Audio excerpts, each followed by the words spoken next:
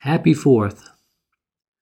All year long I've been listening to pundits on financial networks incessantly predict imminent recession.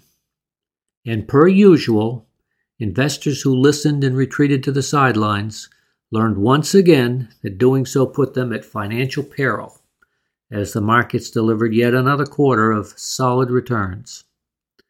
The broad U.S. stock market picked up gains of 6 2/3 percentage points in the second quarter, and is now up well over 16% in the first 6 months of the year. Over on the less risky bond side of portfolios, the past year's trend in dramatically rising rates seems to have moderated. Both the 30 and 10-year yields barely moved from where they were 3 months ago. At the shorter end, though, the yield curve has grown even more inverted, with the 5-year well above 4%, the 2-year just under 5%, and both the 1 and 6 month pushing 5.5%. To understate the obvious, this is not a normal, or for that matter, a healthy yield curve. Whenever short-term rates are paying bond investors more than their longer-term counterparts, it means many investors are feeling cautious about the future of the market. And with statistical indicators all over the place, our economic future has seldom been as cloudy as it is today. By one measure, the manufacturing sector has been in recession for the past 7 months. New export orders for goods have been falling globally at the fastest pace since the end of 2022. And adding to a list of downbeat news, U.S. corporations have reported lower profits for the past 2 quarters. That, however, is only half the story. The unemployment rate in the U.S. remains under 4%.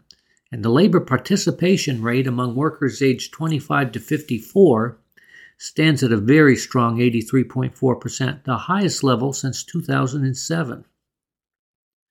Consumer spending has remained brisk, with durable goods orders up 1.7% last month over the previous month.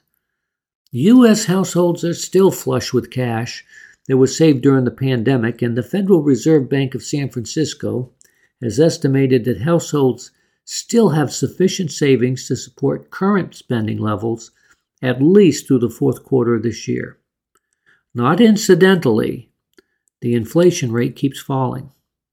Last year, alarm bells were sounding because June's annualized rate hit 9.1%. Today's rate is an annualized 4%.